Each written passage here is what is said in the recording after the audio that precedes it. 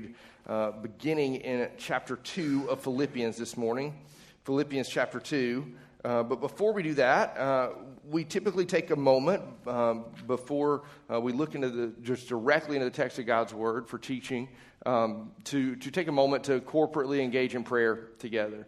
And this morning, we're afforded the unique opportunity to do that surrounding a pretty big, pivotal, transitional moment in the life of, tons of people that are a part of schools all around us, but we specifically have students, we have seniors that we want to celebrate this morning. This morning, during this worship hour in our student wing on the other side of the campus, we have students that are graduating, that are celebrating with friends and family this morning. So here's the best thing that we can do. Look, as we worship together and have two different services, one of the most helpful things that we can do is understand, man, look, they're not in here. You're not seeing them on this stage this morning. Well, you need to see them on the screen so you can know who they are so that we can take an opportunity to pray for them. So I want to introduce you to the folks that are a part of Double Oak Community Church that are graduating this year. This is Stella Bell. She's graduating from Chelsea High School. Her parents are Tony and Rosalind. Elijah Colisto, graduating from Oak Mountain, belongs to John and Courtney. Carter DeLoach, graduating from Chelsea High School. This is Ben and Kylie's son. Barrett Hampton from Evangel Christian School. Barrett belongs to Wes and Andrea. Caleb Honeycutt, graduating from Chelsea High School, son of Chris and Rebecca. Christian Callagher, graduating from Chelsea High School, Steve and Melissa's son. Campbell McClooney, Chelsea High School. He's the son of Michael and Samantha. Riley Kate Stringfellow, graduating from Evangel Christian School, Matt and Carly's daughter. And Maddie Vale, graduating from Chelsea High School, daughter of Jacob and Chessa. Man, incredible people, a number of whom have just really grown up in this church for Double Oak. From when we were just Mount Laurel to even here the last 4 or 5 years, just been here and been a part of who we are. Look, I used to think like it wasn't that long ago that I was a senior in high school, right? You like to think that too. But we know the reality. It's been a really, really long time. When the laughter deepens, that's when you know you're like, oh, this is tough. This is real. But it's been a long time.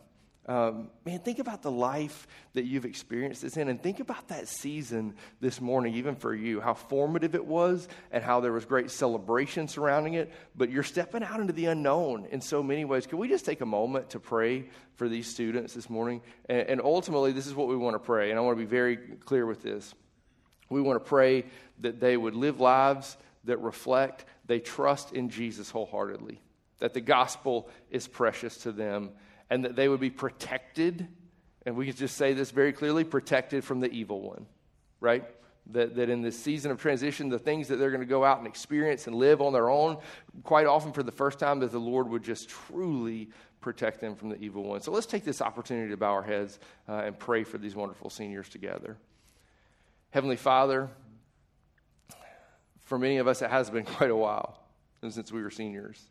And maybe we've even forgotten that season. I know for so many of them, there's just celebration and excitement, and rightfully so. Their family and their friends are celebrating this incredible accomplishment and ultimately celebrating this opportunity in the next phase of life. Father, we long for these students to grow in wisdom. We want them to grow scholastically. We want them to grow vocationally in their jobs and all of these things. But more importantly, Father, in this season, would you assure them of the gospel? Would you allow them to find their treasure in you, to trust in you above all things? And in a world that's going to clamor for their attention and for their affection in every way, God, would you set their hearts on Christ? Would you cause them to trust in you? And Father, would we be a people, would we be a church to them that as they return throughout different seasons, after semesters, after breaks, that we take opportunities to encourage them in the gospel, to ask how they are, to go get a cup of coffee with them and try to pray with them and for them and help them in any way we can. God, make us those people that would give our lives to them. We pray this in the name of your Son, Jesus. Amen. Amen. Hey, Philippians 2 is where we're going to be today. Philippians 2, verses 1 through 11. This is daunting because in so many ways it is one of the paramount sections of Scripture in the entirety of the New Testament, especially the epistles. Especially verses 6 through 11, we're going to get down to what is the crux of why Paul would write this letter at all. He's writing to tell these believers, this group of people in Philippi, this little Rome of sorts, this little group of folks that are Christians in this place, how they should live their lives. How they should live their lives. And ultimately today what we're going to see is where all of the motivation, where all of the desire to live the Christian life not only should, but can and does come from. Paul's writing to them and he's telling them, and we even saw last week the end of chapter 1, he's telling them the main thing.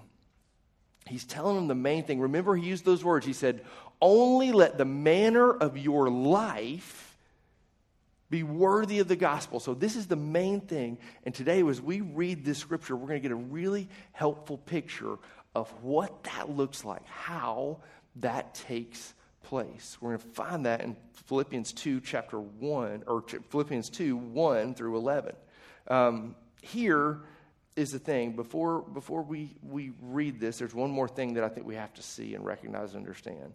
I think it might even be helpful to connect this to graduation.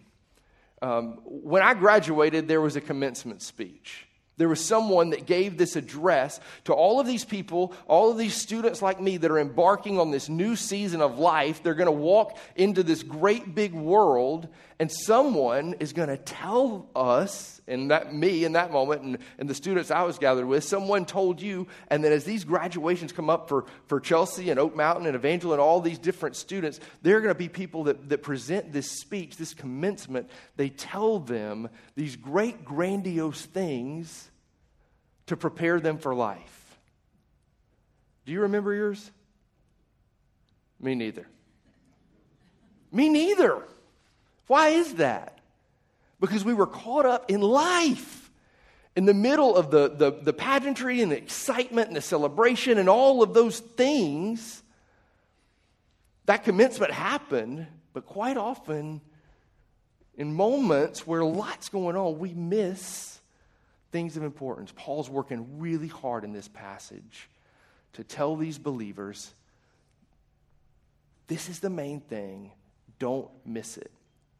So my prayer for us today is that as we read this text, even right now, that God, by the power of his Spirit, would accomplish in us this. We wouldn't miss the main thing, the beauty of the gospel of Jesus Christ. Let's read this together. Philippians chapter 2, beginning in verse 1 through 11, it says this.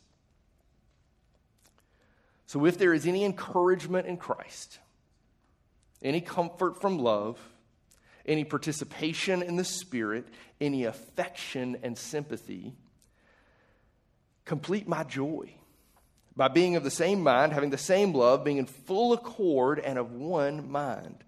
Do nothing from selfish ambition or conceit, but in humility count others more significant than yourselves. Let each one of you look not only to his own interest, but also to the interest of others. Have this mind among yourselves, which is yours in Christ Jesus, who, though he was in the form of God, did not count equality with God a thing to be grasped, but emptied himself by taking the form of a servant, being born in the likeness of men, and being found in human form, he humbled himself by becoming obedient to the point of death, even death on a cross. Therefore God has highly exalted him and bestowed on him the name that is above every name, so that at the name of Jesus every knee should bow in heaven and on earth and under the earth, and every tongue confess that Jesus Christ is Lord, to the glory of God the Father. This is the word of the Lord, to which we say together, thanks be to God. There's so much packed in here, and if you're like me, when you read the scriptures quite often you read it, you see it, you took in all the words, every single word, and yet you kind of look up. It's like a reading comprehension test, and somebody's like, what did it say? And you're like, I don't know. You read it, right? You saw it. But you're like, what does all of this mean? What is happening in this moment? Let's break it down and just look at this passage with a framework that helps us simply understand what Paul is doing, what he's writing to the Philippians, and what he's doing for us. This is the thrust of the passage. Everything builds off of the reality that we just saw in chapter 1 and verse 27, that only let your life be worthy of the gospel, the manner of your life, the way which you live, the things that you do, but even more than that, who you are, be worthy of the gospel. That's what's happening here. And then Paul uses this emotional language. He says, therefore, if there's any encouragement, any fellowship, any connection, any relation in the Spirit, do this. And this is the objective. This is what he says. He says, complete my joy. And what does that look like? What it looks like is this. It's having the same mind, being in the same spirit together, and then he talks about what it looks like to do that. And there's all this imagery of thinking about other people and not being conceited, not being worried about one's own identity. And then he uses Christ not only as the model for how to live, but as the motivation. The thrust behind everything. This is why people that love Jesus can love others as they love themselves. This is why believers can seek to love God with all that they are. Because of the gospel of Jesus Christ and the humility that's found in it. We're going to see so much of that. So just understand this core basis. This is it. To live a life worthy of the gospel, it looks like this. Having one mind, focused on the gospel of Jesus Christ and the humility that comes with it. Let's kind of dive into a couple of these verses very specifically. Verse 1, so if there is any encouragement in Christ, any comfort from love, any participation in the Spirit, any affection and sympathy. Paul's doing something, he's doing something rhetorically here, and he's using this persuasive language to get his point across. When he says, so if there is any, you can't read it like that. Ultimately, what he means is, what he's saying, the words of the original text would say it this way. So if there's any encouragement, which there is, right? Because he's talked about this throughout the whole letter as he's built up to this point. Look back into chapter 1 and verse 3, what's happening. He's talking about, I thank the Lord every time that I remember you. It's obvious that there's this deep connection between Paul and these believers. So much so that there are all kinds of people who would describe this book, Philippians, as friendship. It's a book of friendship, but I think it's different than that. And most helpful writers would help us to see it's actually a book about family. He's saying, look, these people are so connected to me. This is what Paul is saying. You are so dear to me. Look at what we've experienced. Look at what we've walked through together. So when he says, if there's any encouragement, if there's any fellowship, if there's any sympathy, if there's any love, he's doing this in a rhetorical way. He's saying, look to what we've experienced together. Look to what God has done in us. Remember what we shared. He's not saying, if you really love me, if you'll really do this, he's saying, if everything that we've experienced together is true, and we know that it is, because you and I were both there, then this is where we're going. This is how we ought to live. If there's any encouragement, love, participation in the Spirit, even before he gets to the next step, look at the way this language works. Participation, affection, sympathy. There's this idea of a collective. It's a group effort. So even as he would write before in chapter 1 and say that we're called to stand firm, and that we're called to strive, and he uses that language side by side. He even uses the one mind language back in chapter 1 that he's going to use here in just a moment as the prime directive, being unified, having one mind. This ought to clue us into the fact that the life of the Christian is a collective one. This is why we try to preach so hard as we long to be gospel people, people to whom the gospel means everything. We believe in the gospel, and we also, even as Paxton mentioned earlier with our corporate singing, we live in the reality of the gospel. And that's not just that Jesus is just for you and me in this little individual bubble way, and I'm just worried about me. No. Every name's going to bow. Every tongue's going to confess. And we get the opportunity corporately as churches, the Church Universal and our local body, to help people see this group that has been transformed. Not just these little individuals, but a group of people who've been utterly and completely, radically changed by Jesus. So there's this participation aspect to it. And the goal is the next step toward living lives worthy of the gospel. Look at what he says in verse 2. Complete my joy by being of the same mind, having the same love, being in full accord and of one mind. Here's what Paul is saying. The fact that he would say complete my joy is a picture of the fact that these believers are ones who've produced joy.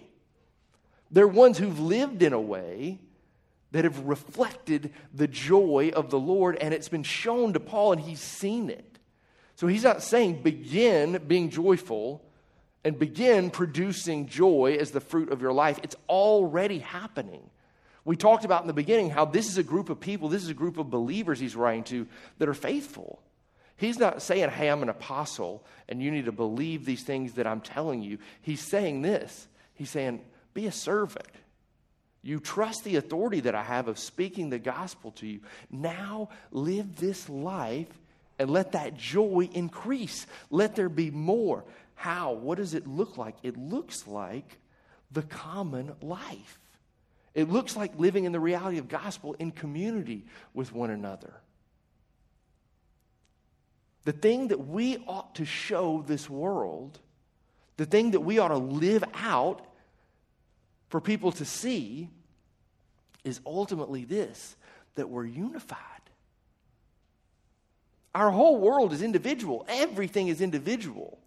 To live a life where we're deeply unified is totally countercultural. And Paul's saying this is what believers look like. This idea of they will know you are Christians by your love for one another. This is the point. The gospel would be so cherished by believers, by you and me, that it would be the central focus of all that we are. And therefore, what would be revealed is that this is the main thing. This is the one thing, that life worthy of the gospel, trusting in, believing in the life and the death and the resurrection of Jesus, is the great identity marker for you and me. And not just you and me individually, but you and me together. So in order to live a life worthy of the gospel, he says, we've got to be of the same mind. And then he describes what being of the same mind looks like.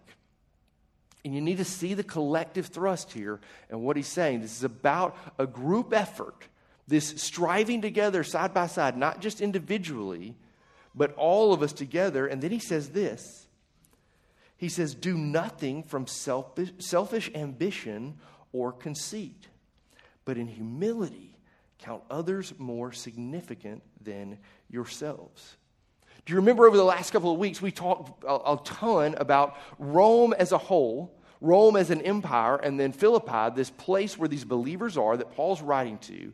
It's a place that's under Roman governance, Roman authority. It's a province. It's a city. It's this place in Macedonia that Rome is in control of. And so much of life is emulating, is trying to look like Rome.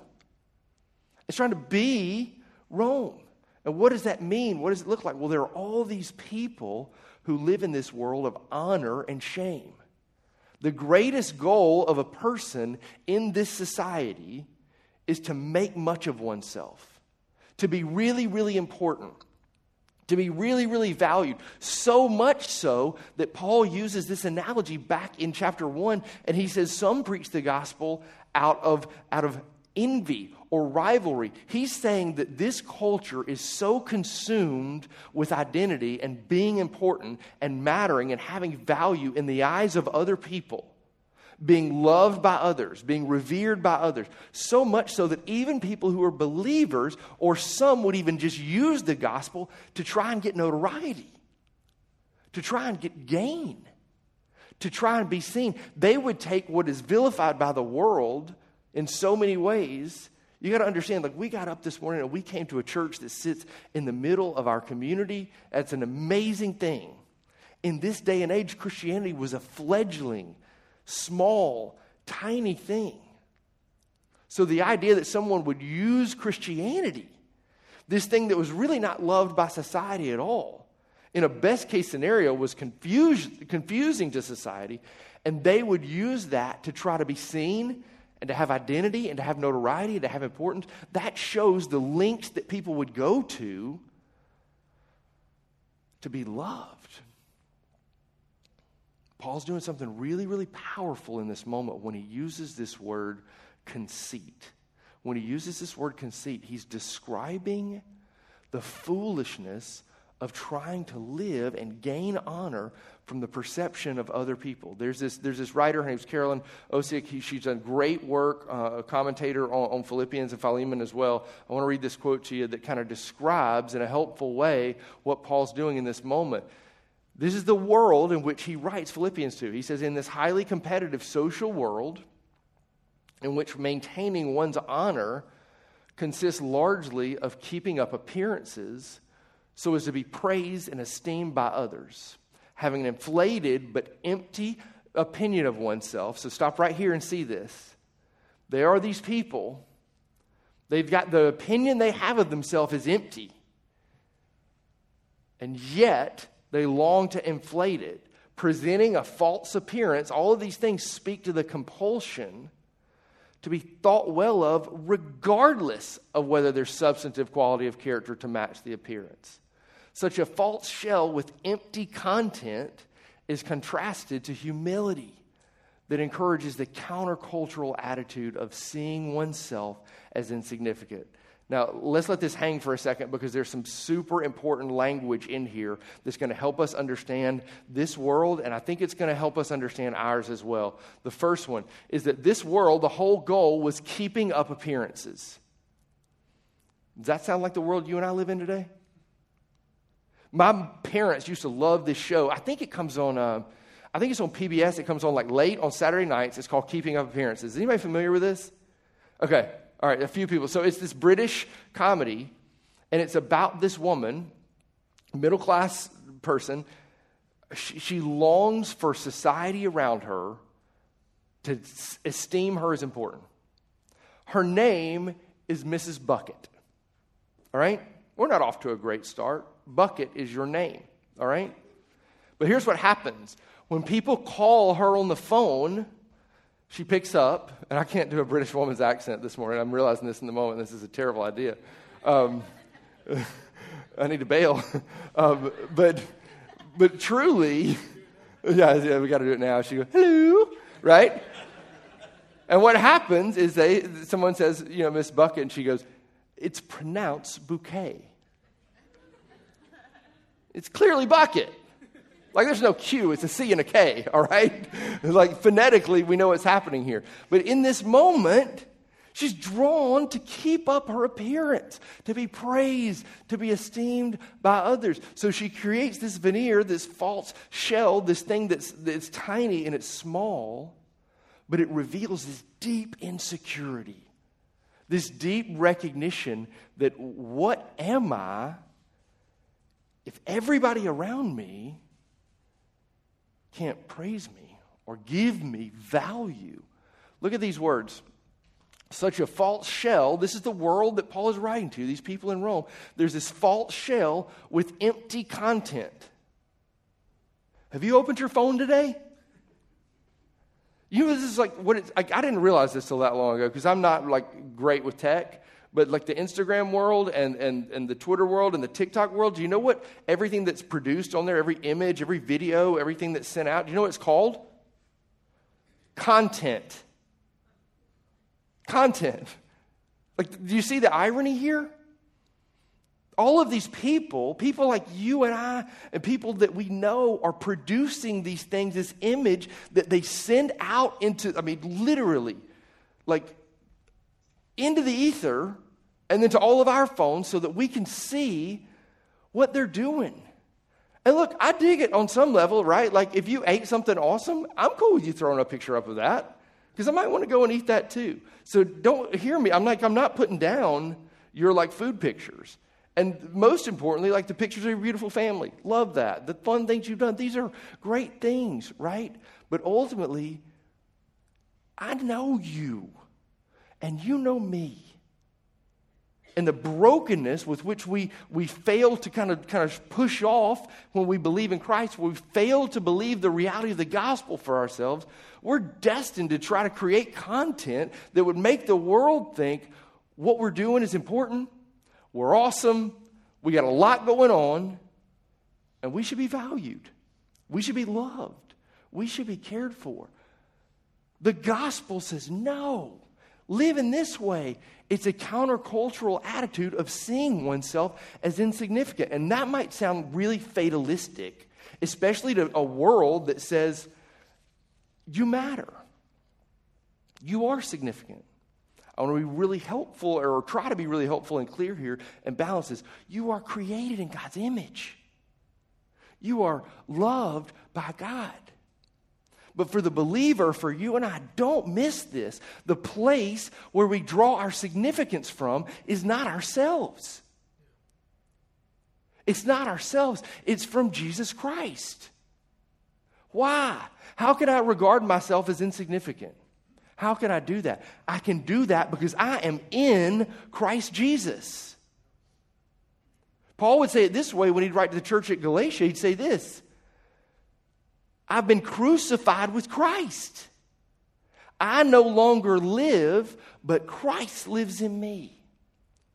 This life I live in the body. So this is what he says. Everything that describes the life that he lives in the flesh, I live by faith in the Son of God who loved me and gave himself for me. Do you hear what he's saying? He's saying in the most beautiful way, I'm insignificant. Not I'm worthless, not I don't have value, because he describes those things clearly. How does he have worth? How does he have value? The Son of God, and we're going to see it even deeper in this passage, the Son of God loved him and gave himself for him. The righteous one, the Holy One, becomes a curse, takes on the curse of sin for us, redeems us. So the insignificance that Paul's describing here, the way he's telling the church how to live, he's not saying you're worthless. He's saying find all of your significance. Find all of your identity in Christ himself. And this word humility that's used here is negative talk. To the world that he's writing to, this sounds preposterous. This is nuts. This is crazy talk to say that one would be humble. It's actually taking on the identity of a slave. Somebody who is truly, and hear this, and it's hard to hear. It's not. I don't like saying this, but this is true. In this society at this time, these people would be considered as property.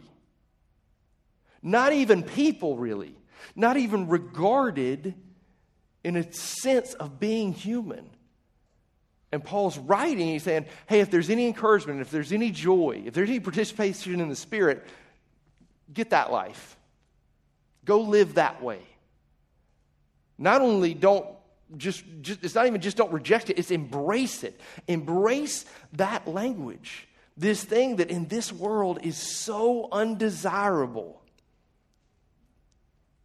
It's so undesirable in this world to think less of oneself, to be humble. But to the Lord, this is beautiful. And it's the beautiful picture that we're given of how to live. There's beauty in gospel humility. Look into verse 4. Look into verse 4. Let each of you look not only to his own interest, but also to the interest of others. This is what's happening here. The point is, it's sacrificial behavior. It's self-sacrificial love. It's not a lack of concern for one's own interest altogether. This is not like abandon yourself wholly. Keller puts it this way, and I think this is a helpful adage that a number of us have heard. This is not thinking less of yourself. It's thinking of yourself less. It's not thinking less of yourself from an intrinsic value standpoint. It's thinking of yourself less. This is the life of the believer. This is what it looks like to live in a manner worthy of the gospel, to not only look to my own interests, but also the interests of others. And that language is really important. He's not saying abandon your interests. He's not saying that the things that you care for, the things that you need to do don't matter. He's saying think of others. Let this mind be in you. Why is it so important to do this? Why would the Philippians live in this kind of radical love? Look into verse 5. Have this mind among yourself, which is yours in Christ Jesus. Christ is the model. Have this mind among you. Live in this way. Do these things. Live out the gospel in this manner. Live a life of humility. Have this mind. Everybody that's a part of this, collectively, us as believers, this is a corporate endeavor. We ought to together have this mind among ourselves. That I have the freedom to forget about me. I'm free. I'm not a slave to trying to create an identity for myself because it's in Christ Jesus. I'm free to love my neighbor. So now this is not a job, it's my joy. Do you get that? This is the freedom of the Christian. This is ultimately what Paul is saying here in this moment. And he's saying this in a dual way. He's saying, have this mind among you in Christ Jesus. So there's an active part of that. But he's also saying you can have this mind because Christ is in you. This language, what's happening here, it almost sounds impossible. Does anybody wake up thinking about other people? If you're mad at them, right? Right? But truly, that we would wake up and ultimately look to Christ. We'd wake up every new morning and see that God's mercies are new, that would be a picture of his love for us. We'd be drawn into the reality of the gospel and begin to actively and purposefully think, man, how can I love my spouse today? How can I love my child today? How can I love my friend today? How can I love my neighbor today? How can I love my coworker today? Quite often, that sounds like a list of things that we have to do. But Christ has so radically freed us that we get to do these things joyfully. How can that be my focus? How can I wake up thinking about other people? Because I'm not worried about me anymore. I'm not worried about me anymore. How do you get to that place?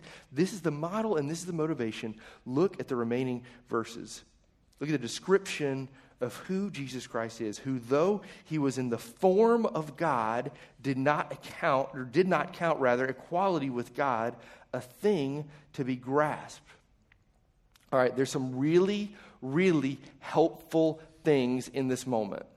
In this scripture, there are a couple of things that are really powerful. Notice it doesn't say image, who being in the image of God. It says the form. So right at the very beginning of this passage, what we see is the essence of Jesus Christ. He is not near God or like a God. He is God himself. It's the very form of God. That's who Jesus is, the second person of the Trinity. And that might come into question. You might worry about that or wonder about that when you see this next line. Did not count equality with God a thing to be grasped. So if you read that in a very quick and cursory way, what it sounds like is well, if he's trying to grasp for equality, he must not be equal with the Father. That word grasp literally means to take advantage of. Hear this. It means to take advantage of. So read the text. If you got it before you, like literally look down at verse 6 right now and see this. Though he was in the form of God, did not count equality with God a thing to be taken advantage of. So God himself, Jesus Christ, the very Son of God, doesn't take his power, his omniscience, his omnipotence, all that he is as a thing to be taken advantage of, but instead but emptied himself by taking the form of a servant, being born in the likeness of men. Taking on human likeness. This is what's happening. This would not be strange from like a religious standpoint to people in Rome. There would be stories, mythological stories, and mythology as religion that would happen in Rome where there would be someone that would take on human form. And this is what's so brilliant about what Paul is doing when he's writing this to these people. He's meeting them in their cultural moment. He's meeting them in their zeitgeist. He's saying to them, this is what is happening. Jesus is taken on human likeness. You know what that would sound like to them? It'd sound like Zeus. It would sound like Zeus. And Zeus was regarded in this powerful, incredible, reverential way.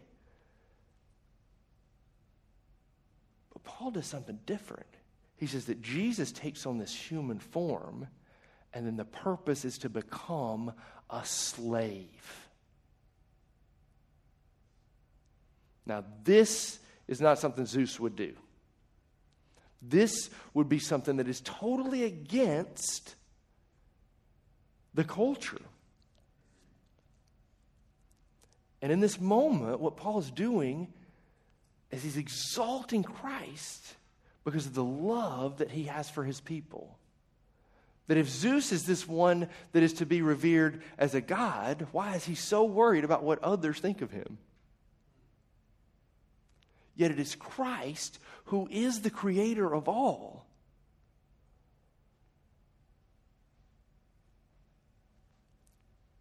He becomes a slave. And look at this. And being found in human form, in verse 8, he humbled himself by being obedient to the point of death, even death on the cross. Now look, I think for you and I, it is so good that we're richly steeped, that a number of us have grown up in communities, Christian communities, where we have deep experience with, at least, and then hopefully knowledge of the reality of who God is. You need to look at this verse and see the volition, the choices, the obedience of Jesus. And being found in human form, he humbled himself by becoming obedient to the point of death. We often, based on our history and our experience and things we know, we're like, God had to do that. That's God. He's God. He's got to do God stuff, right? Like I do human stuff. I sin. I mess up. And God does God stuff. Like there was just no choice involved. Like it just had to be that way. Look at verse 8. Look at the language. He humbled himself, becoming obedient. We fail to see this so often. But in the Garden of Gethsemane, this question of the cup passing is real. Jesus knows what he's about to endure. And he still does it.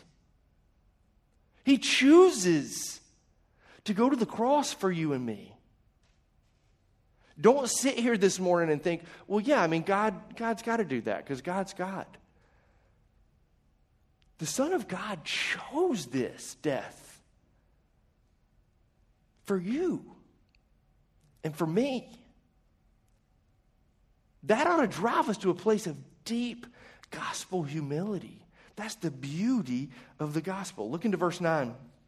Therefore, so as a result of all these things, God has highly exalted and bestowed on him the name that is above every name. So the name of Jesus, every knee should bow in heaven and on earth and under the earth, and every tongue confess that Jesus Christ is Lord, to the glory of God the Father. when you see those words, therefore God has highly exalted him and bestowed on him, that name has been there from the beginning. You see bestowed, and it seems like we're inclined to think that, okay, these things happened and now that's given. But ultimately, the way we need to see that is that it's been revealed to us. That bestowing, that naming is something for us humans to see and to recognize the name that's always been. In the beginning was the Word, and the Word was with God, and the Word was God. All things were made through him. There's not a thing that was made apart from him. So see this and understand that what Paul is saying to these believers right now is that this is the very revelation of God. It's Jesus Christ. It's his life. It's his death. It's his resurrection. The goal of our life ought to be to glorify God and to enjoy him forever. The Presbyterians got this one right. All right? This is it. We ought to be people who truly glorify the Lord and trust in him. We recognize the beauty of, he takes the form of a servant. This is why Paul says, call me servant, call me slave, I don't care.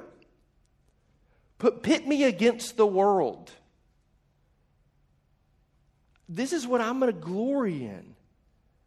My insufficiency, my insignificance, because everything that I am is wrapped up in the creator of the universe who came and took on flesh like mine so that I might have life in him. This is the beautiful, beautiful aspect of gospel humility. Can we be people that live that life? What does that look like for you this week? Even today, what does that look like for you and I? What's a practical way we can do that? The first thing I think is truly this. Lord, would you help me to wake up and see your mercies are new, to preach the gospel to myself, to believe the gospel, and then to look around me at the world that's around me, maybe even the little world of the house that I live in and the people that dwell in it with me. And God, impress upon my heart ways I could love them, ways I can encourage them, ways I could listen, ways I could see their need. I think about that graduation commencement speech, and I think it's like being married. I think there's this person that's telling you all this really important stuff, and you just don't ever hear it because there's a bunch of stuff going on. I don't know if this resonates with anybody else or I'm just the worst at this, probably both. But look, can we be drawn, can our hearts be drawn to the place that we can have the same mind? Do you know how we get there? The way that we get there is seeing the gospel, beholding the gospel, the beauty of Christ taking on our likeness, the very form of God, and taking on our likeness in an obedient, self-sacrificial way, giving himself so that you and I might have life. And for that, he is glorified. So much so that there is nothing, and hear this, there is nothing in this world that escapes his lordship. Every knee will bow, every tongue confess. There's a ton of debate about what these words actually mean for the implication of people's salvation and things like that. But suffice to say, we know this. There is nothing that is outside the lordship of Jesus. All power, all dominion, all authority is his. That ought to give us excitement. That the God of all came to you and me. I want to give you one quote from this saint that is really, really brilliant. You might have heard of him. His name is Augustine. And this is,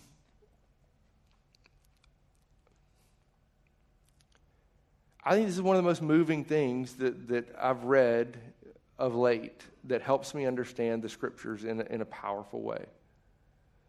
This is what he writes, surrounding this gospel that Paul presents in Philippians 2. What greater mercy is there than this which imposed the form of a servant on the master of the world, such that bread itself was hungry, It's the bread of life, Jesus. That bread itself was hungry. Fullness itself was thirsty. Power itself was made weak. Health itself was wounded. Life itself was mortal. What greater mercy than that which presents to us the Creator created, the Master made a slave, the Redeemer sold, the one who exalts humbled, the one who raised the dead killed. This is the story of Jesus. This is the power of the gospel, that he would take on our brokenness, that all the fullness of God would come to a place and take on thirst, that the very bread of life would take on hunger and step into the brokenness of our world. The one who is life itself, who raises the dead, killed, humbly, willingly, obediently, so that we might have life. If that doesn't drive you and I to humility, I don't know what will. Could Christ be the model and the motivation for us to think not only about ourselves, but others? Who's that person for you? Who are those persons? Think on them as we walk through this week, as we continually long to be gospel people and to live gospel humble lives. If you will, pray with me. Heavenly Father,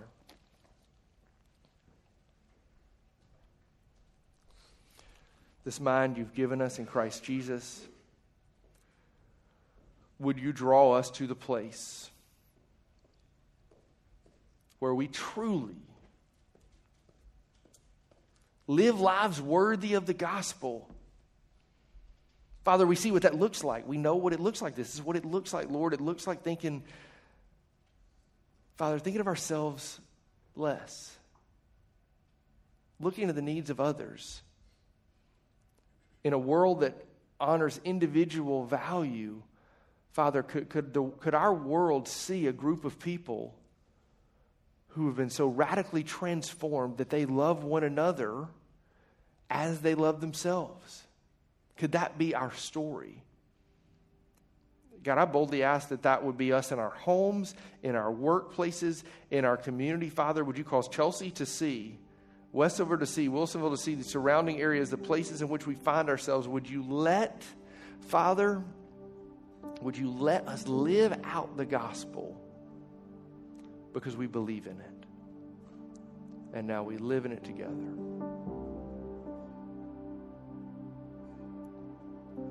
Name above all names, we celebrate you this morning. We worship you this morning. And it's in your name we pray, Jesus. Amen. Hey, each week, we typically, at the close of our service, and this is natural and normal, we respond in song. Quite often, you're here. You know what it looks like. You know what it feels like. It feels like we take these moments and we sing and we pray. This morning, we're going to sing about this name. Highly exalted, bestowed, revealed, the name above all names, Jesus. And this would be my encouragement to you this morning. We're going to do it in two parts. Ultimately, we're going to take this moment, and I would really love for us to look at these words that are on the screen. To think on these words. In a unified way, having one mind, could we this morning think on the reality of the gospel? Can we do that together? Look at these screens, really see these words, and allow the Lord to speak this gospel truth into your heart, to preach the gospel to you. And then we're going to take a moment and we're going to sing it together and celebrate. But first, let's take this in. Let's contemplate. Let's experience the gospel in song together.